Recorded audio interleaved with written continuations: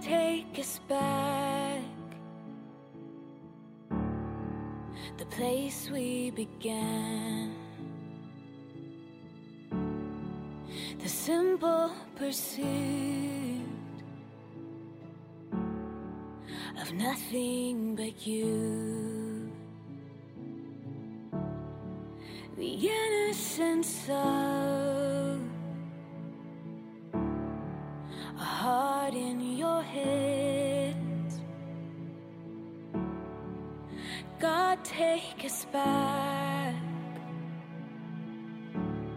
Oh God, take us back to an unswerving faith in the power of your name, a heart beating for your kingdom to reign, a church that is known for your presence again.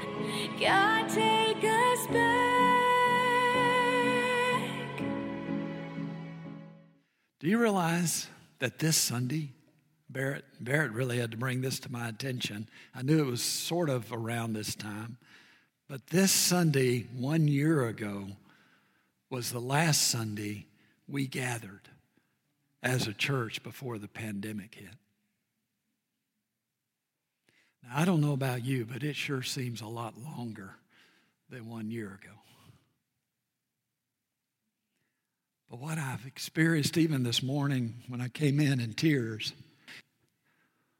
was the church waking up, moving forward in anticipation of what God's going to do in the midst of the opportunity we have ahead.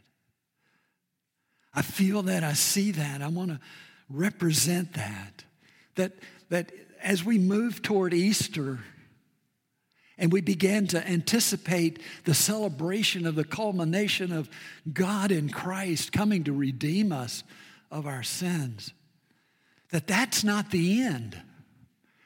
That is the living, robust beginning for us to move forward. And I've talked to you before how Paula and I wake up differently.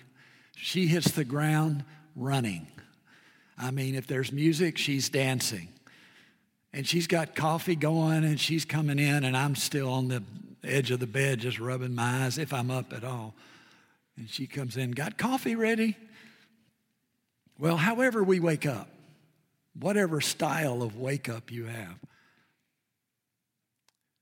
the opportunity for us is there. And we continue to focus on that as we journey in 1 Samuel, as we're in this series of Kingdom Come and the reign of God in the hearts of his people is what we're looking at. And today I want to focus primarily on responding to God and listening to his voice. Chapter 3 is where we're going. I want to share with you the main point as we go into that reading. The main point of today is the experience of Samuel reminds us that God speaks. The experience of Samuel reminds us that God speaks. Let's read chapter 3 together. Now the boy Samuel was ministering to the Lord in the presence of Eli. And the word of the Lord was rare in those days, and there was no frequent vision. And at that time, Eli, whose eyesight had begun to grow dim so that he could not see, was lying down in his own place. And the lamp of God had not yet gone out, and Samuel was lying down in the temple of the Lord, where the ark of God was. Then the Lord called Samuel, and he said, "Here I am," and ran to Eli and said, "Here I am, for you called me." But he said, "I did not call. Lie down again." So he went and lay down. And the Lord God called again, "Samuel."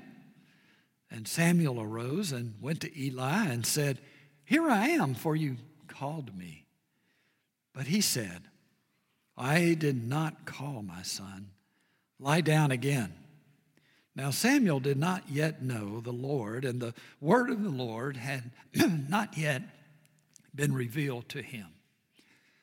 And the Lord God called Samuel again the third time. And he arose and went to Eli and said, "Here I am, for you called me." Then Eli perceived that the Lord was calling the boy. And therefore Eli said to Samuel, "Go lie down, and if he calls you, you shall say, 'Speak, Lord, for your servant hears.'" So Samuel went and lay down in his place.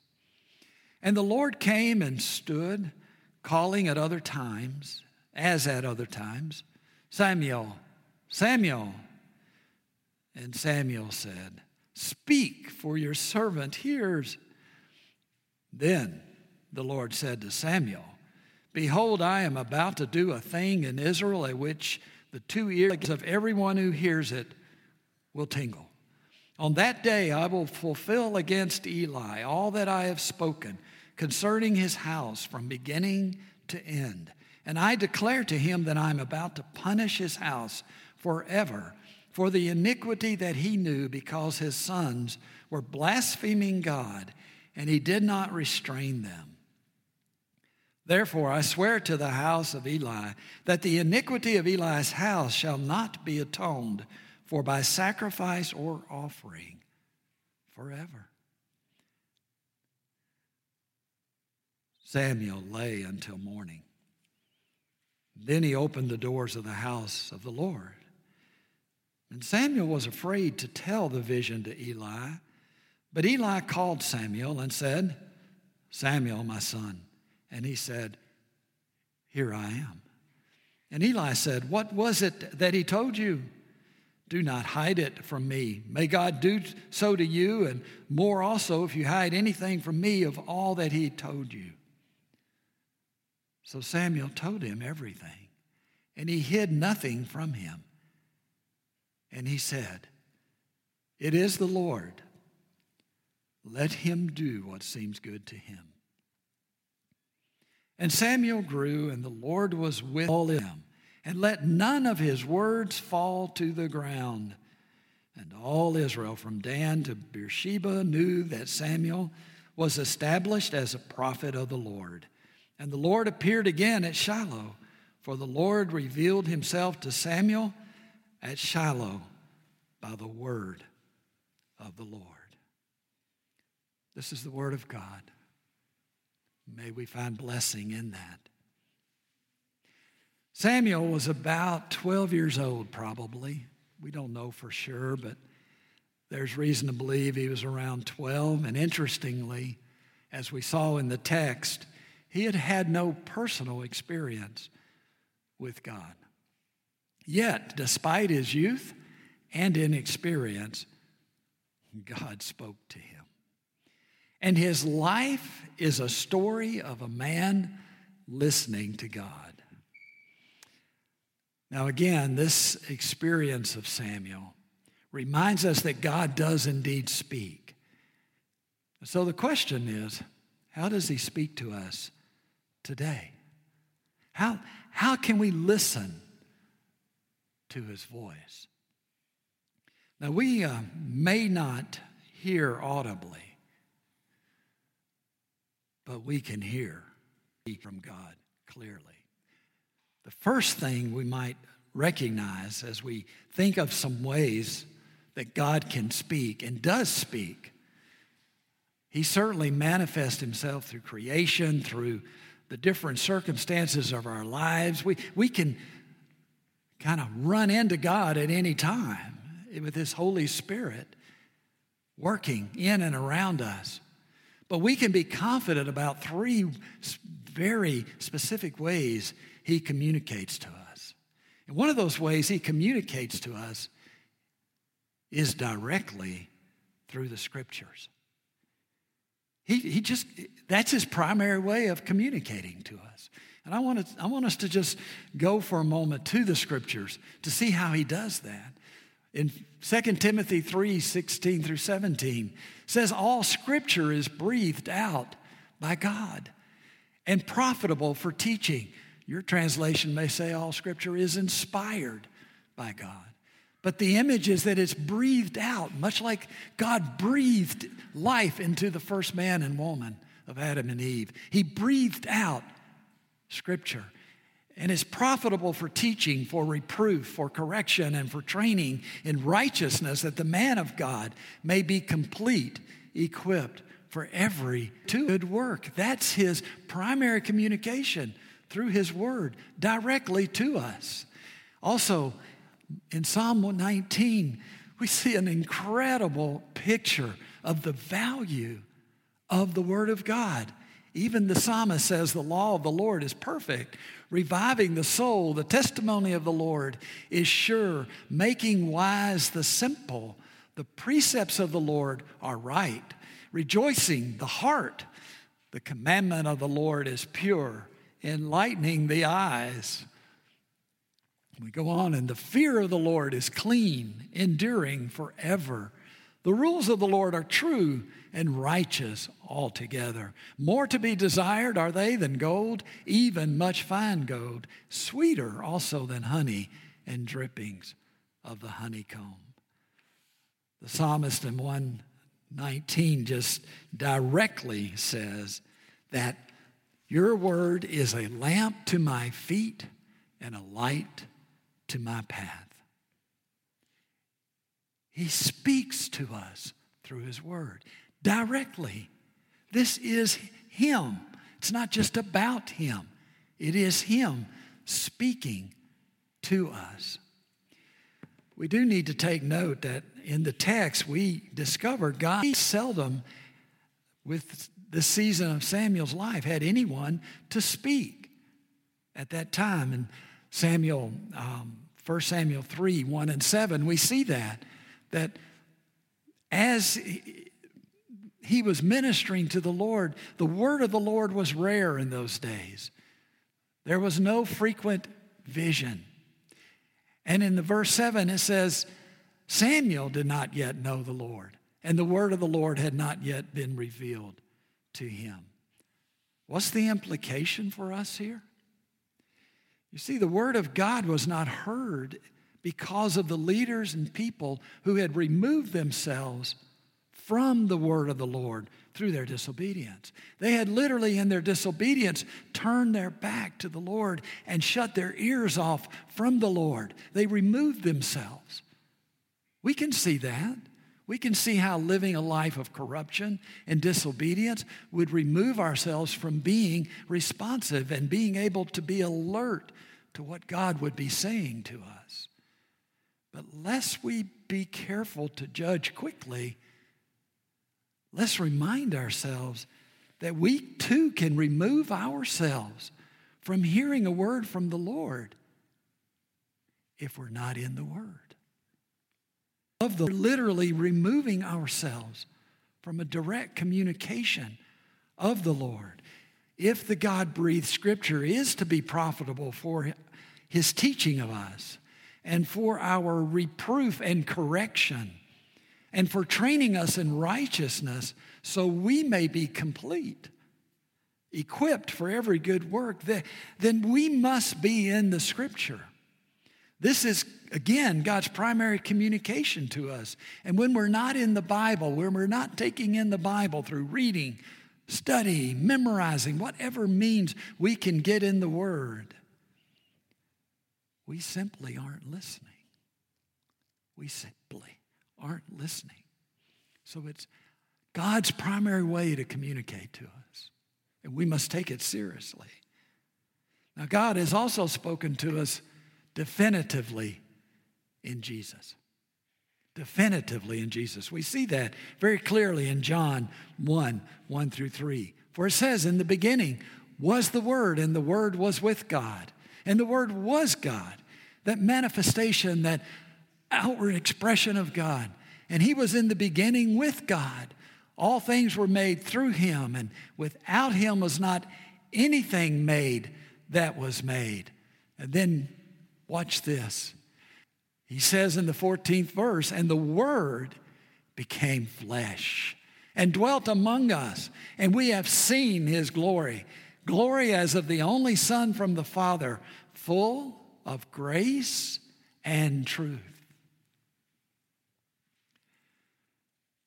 That is the distinctive expression of God speaking through his Son, Jesus. In Hebrews, we see it unpacked more when it says, and remember, Samuel was one of these prophets. Long ago, and many times and in many ways, God spoke to our fathers by the prophets. Samuel spoke clearly for God. But in these last days, he has spoken to us by his Son, whom he appointed the heir of all things, through whom also he created the world. He is the radiance of the glory of God and the exact imprint of his nature, and he upholds the universe by the word of his power. After making purification for sins, he sat down at the right hand of the Majesty on high, having become as much superior to angels as the name he has inherited is more excellent than theirs. Though Samuel never knew this side of heaven, the very physical person of Jesus Christ, the book of Samuel ultimately reveals God's plan to heal our sin in Jesus. Jesus is the culminating and definitive, preeminent word for us to know from God. And to ultimately hear from God, to know his voice, we must know and receive his Son. I know I'm reading a lot of scripture, but I can't read about Jesus without this definitive expression in Colossians that Paul makes of the centrality and the preeminence of Jesus Christ and how he has made himself known through Jesus. For Paul says he is the image of the invisible God, the firstborn of all creation. For by him all things were created in heaven and on earth, visible and invisible, whether thrones or dominions or rulers or authorities, all things were created through him and for him. And he is before all things, and in him all things hold together. And he is the head of the body, the church. He is the beginning, the firstborn from the dead, that in everything he might be preeminent. Do you see? It is through the person and redemptive work of Jesus Christ that God has spoken definitively. Now, the Gospel of John also affirms that the Holy Spirit is how God has spoken declaratively. Now, you might thought I just put that word in so I could be like Barrett and have, 3 words that begin with the letter D. But you will see in John, that was supposed to be a joke. 1 hour lost sleep, I guess. We see in John how he affirms the Holy Spirit and how the Holy Spirit would continue to teach and bring to mind all that God has said through Jesus. And so in preparation for his physical departure after his resurrection, Jesus shared with his disciples these words in John 14. But the Helper, and he says who the Helper is here, the Holy Spirit, whom the Father will send in my name. He will teach you all things and bring to your remembrance all that I have said to you. He goes on in John 16, and he talks about the function of the Holy Spirit. And he says, when the Spirit of truth comes, he will guide you into all the truth, for he will not speak on his own authority, but whatever he hears, he will speak. And there's that word. And he will declare to you the things are to come. You see where I got that? He declaratively speaks through the Holy Spirit. So I hope you've kind of gone with me a little bit, because I needed to take some time to identify those 3 primary ways that we can hear and listen to God. For through the Scriptures, as we spend time in them, we hear directly from Him. And by living in faith, by faith in Christ Jesus, we experience definitively Him in our Lord and Savior.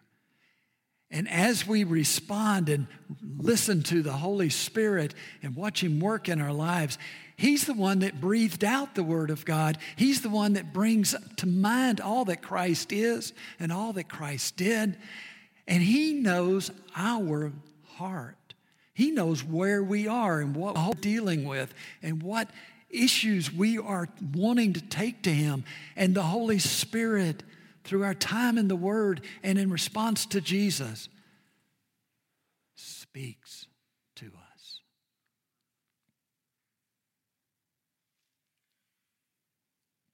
So as we recognize that, I kind of want to put aside the heavy teaching, perhaps, and just share, how can we respond to the voice of God and experience Him by doing so? What are some things that we can do? I was just impressed as I went through 1 Samuel, some images I want to lift out for you. There are 3 images I want to lift out, and I just want to share with them right off the bat. There's an image of a position that we need to have of priestly dependence on God. There is a posture set to humility or to humbly hear from God. Our posture, how we position and how we posture will project for us a fulfillment of the call of God. I want us to look at those images just for a moment. The first image is that position of priestly dependence on the Lord. This is the one that will take longer, but not too long. Samuel is described in chapter 2, verse 21 as growing in the presence of the Lord. Even though he had not personally experienced Him, it says he was growing in the presence of the Lord. I love that. And in chapter 3, verses 1 and 3, we see that he's ministering to the Lord in the presence of Eli. Notice the focus. He's not ministering to Eli. He's not depending on Eli. He is ministering to the Lord. He's growing in the presence of the Lord. His dependence is on the Lord, not the person of Eli. And it's a priestly function that he's doing there. And he's positioning himself to know Him and to hear from Him by functioning in ministering to the Lord in the temple. But he's also positioning himself to be dependent on the Lord. You can go back to the scripture again.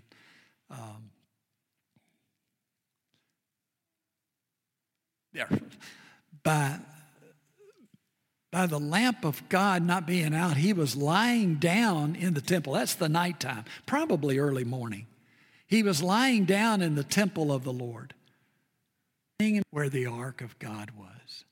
Do you see where he is literally positioning himself to be dependent on God? For by lying down in the temple where the ark of God was, where the ark contained the word of God, Samuel is literally sleeping at the spot where people expected God to speak. He had not heard from God, but he positioned himself to intentionally be ready to hear when God speaks. I'd like to suggest that's something like unto positioning ourselves in the upper room. A consultant by the name of Will Mancini talks a lot about the upper room and lower room when he comes to helping churches think about vision and think about where we need to focus our receiving God's vision. A lot of times we define church and associate church with the lower room, where there's people that we associate with, there's personalities that we might follow, there's programs that we might align with. There's even place, and that sure takes on a different meaning now as we think about the places of physical and the places of virtual. Those things we can kind of dwell on in the lower room and become involved in and almost bogged down in and not see the vision of God for us because all we're seeing is what's going on in our lives in the lower room. We have to intentionally go up the staircase to spend some time in the upper room where the Lord is alone and we're attentive. That doesn't mean the Lord isn't in the lower room, in us and through us and working, but there is time that we need to just shove all that apart and focus dependently on what the Lord has to say and do. And so as we function in the lower room, God demands that we position ourselves before him in the upper room if we're going to function well. I like the image that 1 Peter 2:9 speaks of. For Peter says we are a chosen race, a royal priesthood, a holy nation, a people for his own possession, that you may proclaim the excellencies of him who called you out of darkness into his marvelous light. That we are priests one to another. We are priests. We have direct access through the Holy Spirit to our Lord. And as priests, as we spend time with the Lord, we can represent the Lord to others. And we can take others to the Lord. That's how we function in our priestly manner. And if we are functioning that way, then we will not become captured by what the lower room offers. I hope you see what I mean, but by that I mean sometimes we can associate our significance, our dependence even, on those things in the lower room. People in our lives, leaders in our lives, activities that we've committed to. We can begin to feel our sense of significance around those things. We can become dependent on those things. And when those things go a little awry, or when something happens and breaks down, or we're disappointed, all of a sudden we're in a bad place, or we are not in peace, and we aren't able to extend grace. In the midst of that, we aren't able to function as priests because we've put our dependence on those things in the lower room. It is only as we put our dependence on the Lord in the upper room that we can extend grace and function as priests to one another as we live together. That's what Samuel did. He opened the doors of the temple. That was his job, for people to come in, that they might spend time with the Lord. Now, Samuel's room was a mess. Lower room was a mess. Do you see that? His lower room was a mess. If you think about it, first of all, he was experiencing personal isolation. Did you see where his mom only came once a year? His mom had other children. There was family elsewhere. He was in the temple because his mom had released him and dedicated him to the work of the Lord. And that's not to say that Samuel was begrudging that, but he was isolated. He was separated from his family. And of course, the corruption galore. I mean, think about it. He is a 12-year-old boy in the midst of these sons of Eli who are corrupt and doing abuse, both physically and sexually, all around him. He is living in that. Even his spiritual and, I guess, physical foster father in Eli was a no-show. Eli remained passive and even permissive to the corruption and abuse.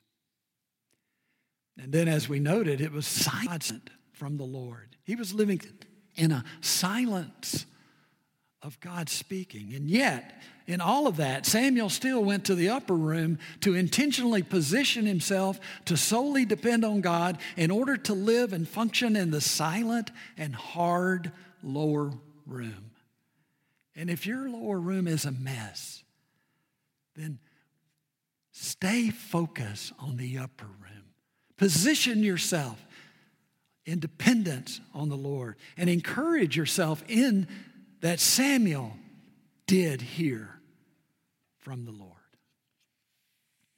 Now, there's another part of this that I just simply can't run by, and that is that the message from God to Samuel was a heavy one that confirmed the earlier judgment of God against Eli and his sons. We saw that last week. And it's noteworthy that their sin was a sin committed by professional religious office holders and involved an arrogant and flagrant violation of sacred duties that brought great hurt to those of whom they were to be giving care. This was not just a moral slip. Something to see here, though, is that Samuel had the message of God of truth as now an anointed prophet, and he still got up early, and instead of running to Eli to tell him the message, which he later did even fearfully, he opened the doors of the temple. Though through Samuel, God had put Eli in check with judgment of the corruption and abuse, Samuel, through his priestly actions, offered sanctuary and support to the sufferers. When the church, this is what I want to share with you, when the church encounters corruption and abuse, both inside and out, we must position ourselves in the utter dependence upon the Lord. We got to rush to the upper room so we can fully know and represent both grace and truth in the lower room. We've been a part of I've been able to journey with a team that the church commissioned called the Caring Well Ministry. And our task is to seek to be this kind of church that knows how to put a check to that which would bring abuse and hurt and to help respond, and also to know how to receive and serve those who suffer.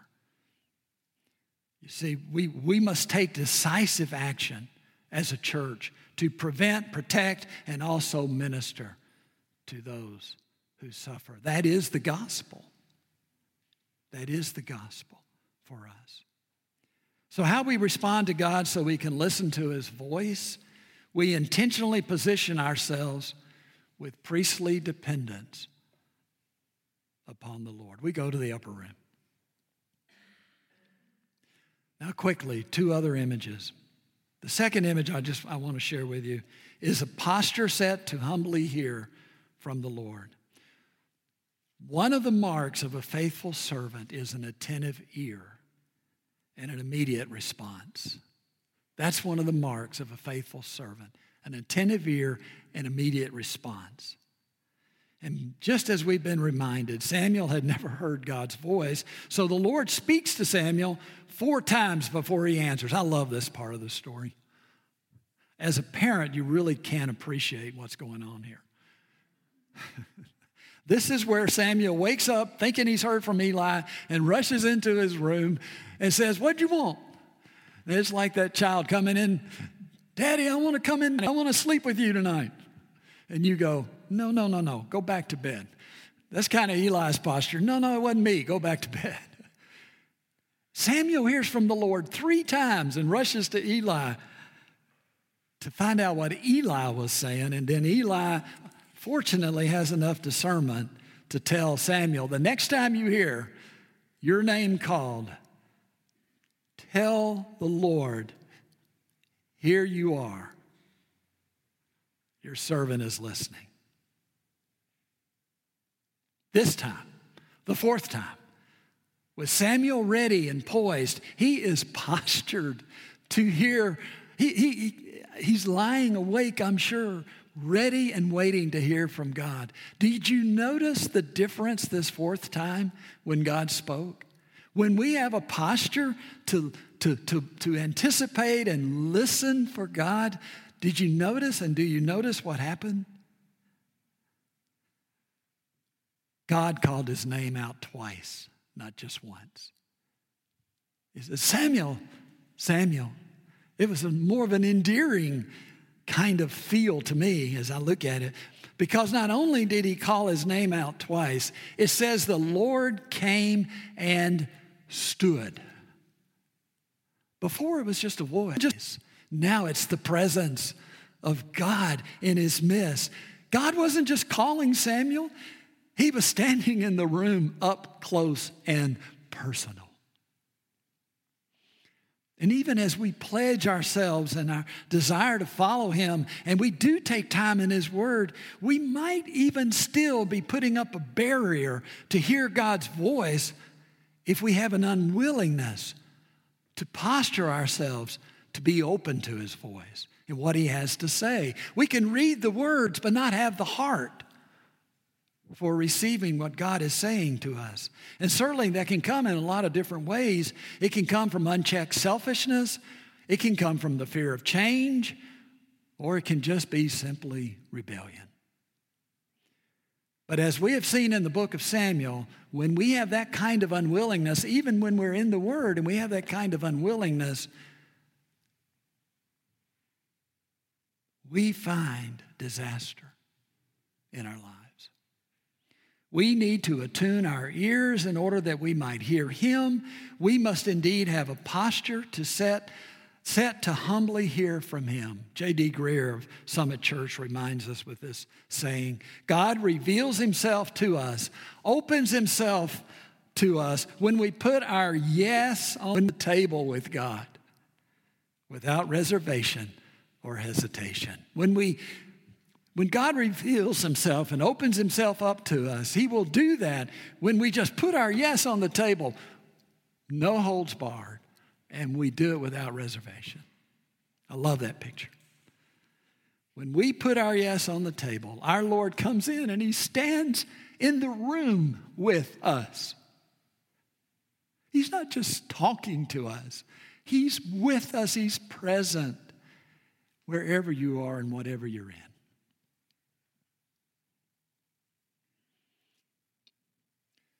This leads us to the last image, and it's an image of projection. As we position ourselves to be dependent on God, as we posture ourselves to humbly hear from God, there is a projection that we can anticipate in fulfilling the call of God. You see, with Samuel, this time we're told Samuel grew, but there's an affirmation added. It says the Lord was with him. He went from being before the Lord, not hearing from the Lord, to now he grew in the Lord and the Lord was with him. That's when we receive God speaking to us and experiencing God. This last verse in chapter 3 where he says, Samuel grew and the Lord was with him, and let none of his words fall to the ground, is a summary of Samuel's progress. Samuel's word became the word of the Lord for all of Israel. And do you see that picture? His pronouncements were always right. Everything he said never fell to the ground. The Lord upheld his word. That is our promise as well from the Lord. As we hear from the Lord, as we move to responding to what God wants to do in us, and as the praise team comes and begins to lead us in worship in response to the Lord, here's what I want to invite you to do. I want you to see how so very important it is that we spend time in the Word, that we read the Word because God's communicating directly to us, and that we embrace and know the Lord and Savior Jesus Christ and live by faith in him. And we know that the Holy Spirit moves and bears witness. We hear from the Lord. There's no question we can hear from the Lord. But where are you in listening for the Lord? Where are you in positioning yourself to be dependent on the Lord? Where are you struggling in that? I know where I'm struggling in that. I know where I need to go. I invite you to do the same thing. What about that posture? Is there something that's sort of preventing you from putting your yes on the table without reservation? That's how we can listen from God. There's a great verse in Ephesians 3:20, and I'll just read it for you.